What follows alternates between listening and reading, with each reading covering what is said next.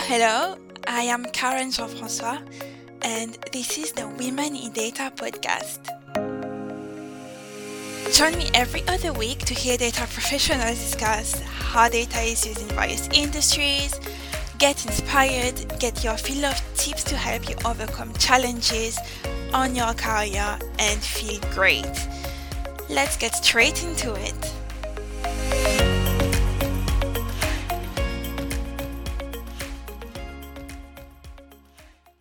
I am joined today by Emma Kisby, Managing Director at Kogo. And in this episode, we are going to talk about open banking. So Emma is going to share everything she knows about open banking with us and how it works at Kogo. Hi, Emma. Hey, Karen. Thanks for the introduction. Yeah, it's such a pleasure to have you on the podcast. We were saying that we connected in November and... in the deepest, darkest point of everyone trying to work out whether we were going to get Christmas together. And we didn't, but now we're in a much better place. Hopefully this Christmas will be safe. Agreed. Yeah. Can I just invite you to introduce yourself? Yeah, so as you said, I'm the Managing Director of Kogo. I actually have worked for a big chunk of my career in kind of customer data analytics. I've worked with quite a lot of the big grocers like Sainsbury's and Tesco and other retailers about how they use customer data to help basically make better business decisions and kind of also influence consumer behavior, basically to sell more products. So I've kind of seen firsthand the power of kind of customer data analytics. And I absolutely love it. You know, we all think we're all very unique, and actually there's so many behaviors that we share. So it's always been a real area of kind of enjoyment and passion for me. Yeah, I'm with you on that. I absolutely love customer analytics. It's definitely where my passion sits. You mentioned that you are in customer analytics working with the likes of Sainsbury's. How did you go on and move to Kogo? So I didn't go straight. I worked at a business called Aimia, and that was predicated on kind of translating this customer data into commercial benefit, basically.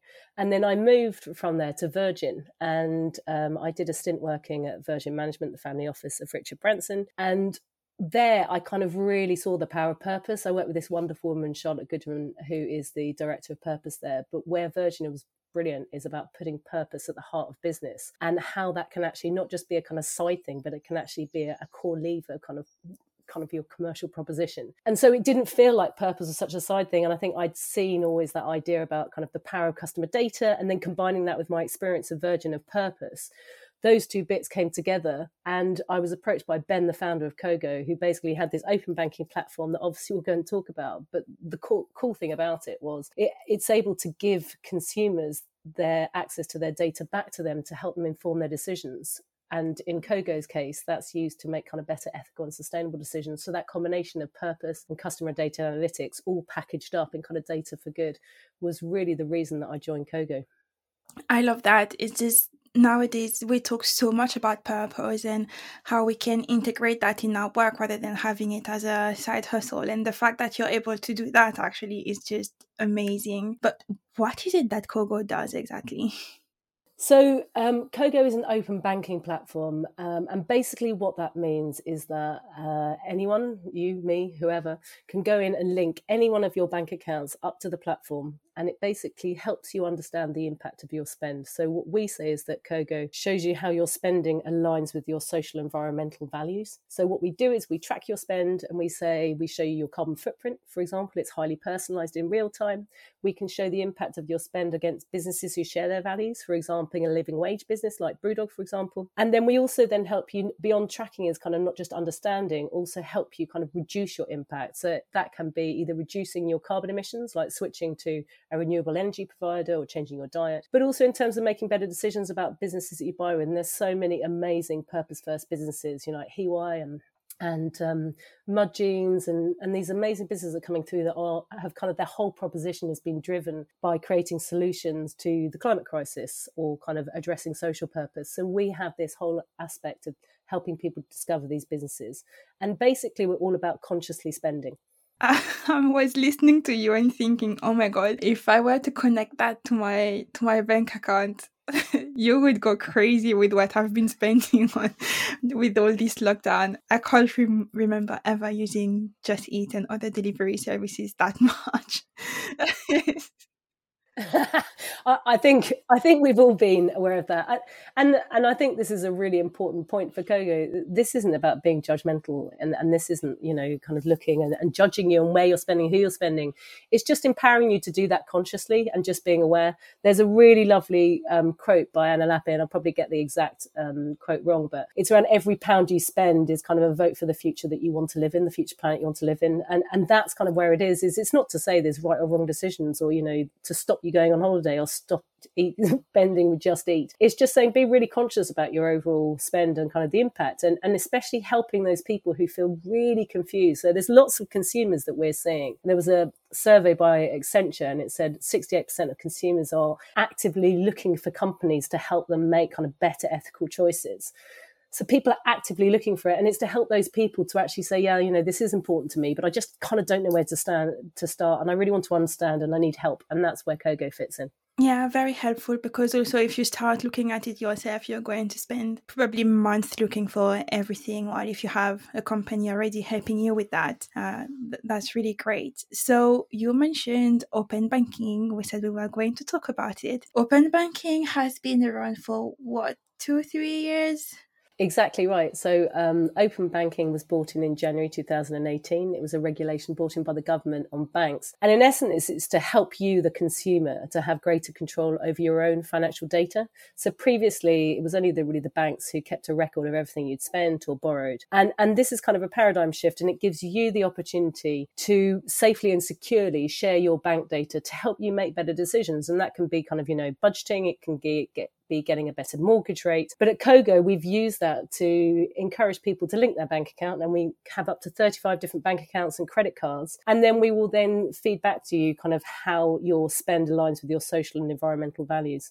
I think open banking is opening so many new areas for businesses. What kind of opportunities? So clearly you've had this opportunity at Kogo, being able to help people be a bit more conscious about where they're spending and seeing their impact. Do you have any other examples of where open banking has been useful for the consumers? Yeah, I think one of the main areas that you see is people being able to budget better. I think I mentioned that, having greater control and also understanding of their finances and kind of getting better mortgage rates. Opening up that data gives the consumer the power. And that is what's really exciting about opening up this data. But it's also the opportunity to bring all your different bank accounts together in one place. And actually, we're seeing the banks themselves embracing open banking to be able to do that, to make things simpler. So you're not looking at multiple different bank accounts in multiple different places. So the whole idea is around kind of empowerment, simplicity, and better decision making. Yeah, sounds great. What's the added value with open banking versus what we've already had? Because this is all on transactional data,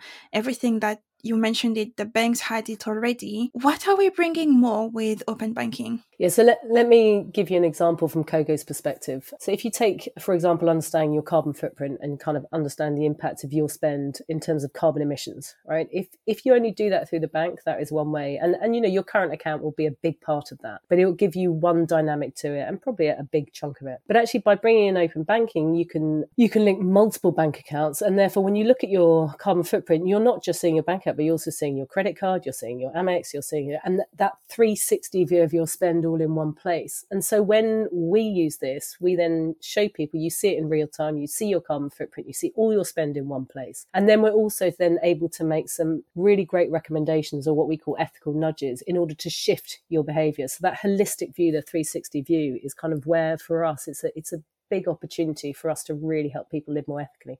So this is definitely bringing customer analytics to a completely different level, because as you mentioned, you do have these 360 view now. So while before everything was in a different place and you couldn't link customers together, now you can actually do that. So in terms of you able to see all the data, isn't that a bit dangerous? Or So we definitely see that there is a kind of generational split in terms of what people are used to. So there is, I believe, the kind of general standard or benchmark for kind of people linking their bank to kind of open banking platforms is around 18%. So people who come on and download and then kind of go on to link their bank account. Some people get very nervous. We actually are really lucky at Kogo, and probably because we're very values focused, that we have a much higher engagement rate, between 50 and 60% of people come on. But there is no doubt there's still this nervousness around kind of open banking and understanding the security around that data, and rightly so. You and I both know the value of data. data. But interesting enough, probably people are more worried about these independent platforms that are authorized by the FCA, very secure, as secure as anything else out there, probably more so than what Google are doing with their data. So I think the reality is there needs to be a clear value exchange. There clearly needs to be security at the heart of it, which is why open banking is FCA regulated and why the government are pushing that. But equally, there is also an emotional challenge, which is, there are certainly, we see in our data anyway, there is a younger generation who understand that value exchange and understand by giving up their data and what they get back. There is an older generation like my mum who would never, ever join Kogo, even though, I work there, maybe at a push, because she is very used to kind of her bank, in her mind, the bank holds the data securely and therefore no one else can do. That is no longer the case. The FCA regulations apply, and there's so much opportunity for people to kind of use these tools and take advantage of the open banking. But there is no doubt there's a confidence shift that needs to happen. I think maybe on top of that, there might be this thing around, before open banking and all these things, people never actually thought about what was happening with their data. So with their bank's data, so maybe they were thinking the data was there and people were not using it. And now we're telling you, oh, here, I can see your data, and then giving you recommendations of the back of it. Do you feel like this is impacting things as well? Oh, massively so. When I started years ago working alongside Tesco, the way that they were using Clubcard data was fantastic, but people weren't really aware. Like, I remember talking to my dad and him going, oh, it's amazing. They kind of served me up this treacle pudding off. I love treacle pudding. What a coincidence. And me going, yeah, well, that's because they know that, because they use your customer data. I think, he would be quite, there's this whole worry about kind of Big Brother. The reality is that I think GDPR has definitely helped in terms of just being more regulation about it. I also feel like kind of, the Amazon effect, where people now are very familiar with that. You've bought this, so you might like this. Yeah. And that's just bringing it more to the fore so that consumers, understand that there's that value exchange going on. But also the power of that is that it's making life easier. It's solving problems for customers. And so they're willing to do that data exchange. But there is definitely more understanding, having worked in this for a long time, about how businesses now are using their customer data. And that kind of attitude towards that value exchange is very different depending on where you sit in generations, or kind of what value you're getting or what utility you're getting. Some people are very happy to give up their data if they get kind of access to something. Other people want financial exchange. So it really depends on that value exchange in terms of what sits at the heart of that data. But definitely people are much more aware now than ever around how businesses are using their data. Yeah, and I'm guessing the coming generations, they're going to just know open data was always there for them. So exactly. I mean, you look at kind of the Monzo Revolut users, there is definitely that kind of, Gen Z, and I hate to say the word millennial, but the kind of younger generation who are just very comfortable with that and kind of understand the value and the utility of those services. Yeah. And so in terms of that, where do you think it's going to go in the future?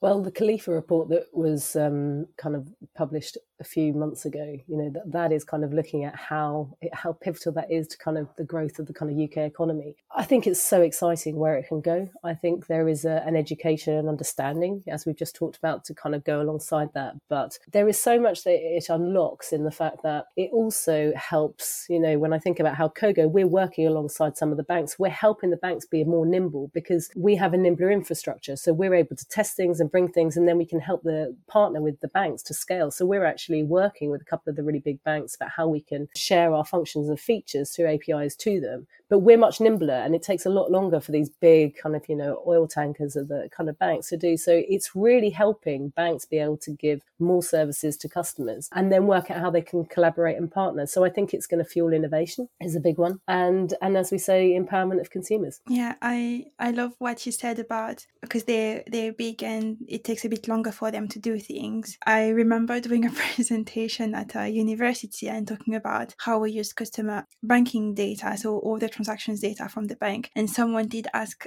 why would the bank ask you questions around their data when it's their data and they have it? So the way you're putting it is that basically you're helping them to have answers faster, but also innovate because you have these capabilities and because you're smaller and you have these already different mindset, I guess. That's really great.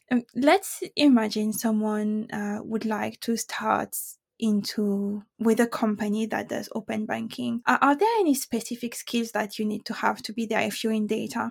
I mean, I think it's a really difficult question to answer. It depends what role you're going to go into. It has certainly helped me, coming from a customer data analytics background, to think about the power of that data. But we have marketeers in our business who help kind of think around the kind of confidence levels and how we kind of take people on that onboarding to give them confidence around things like data security. We've got kind of data engineers, we've got devs, we've got techs. I think that one of the challenges that I see is that people look at kind of, that term fintech, it doesn't really mean anything, and people are, and what we see, sadly, and we are massive supporter of bringing more women into fintech.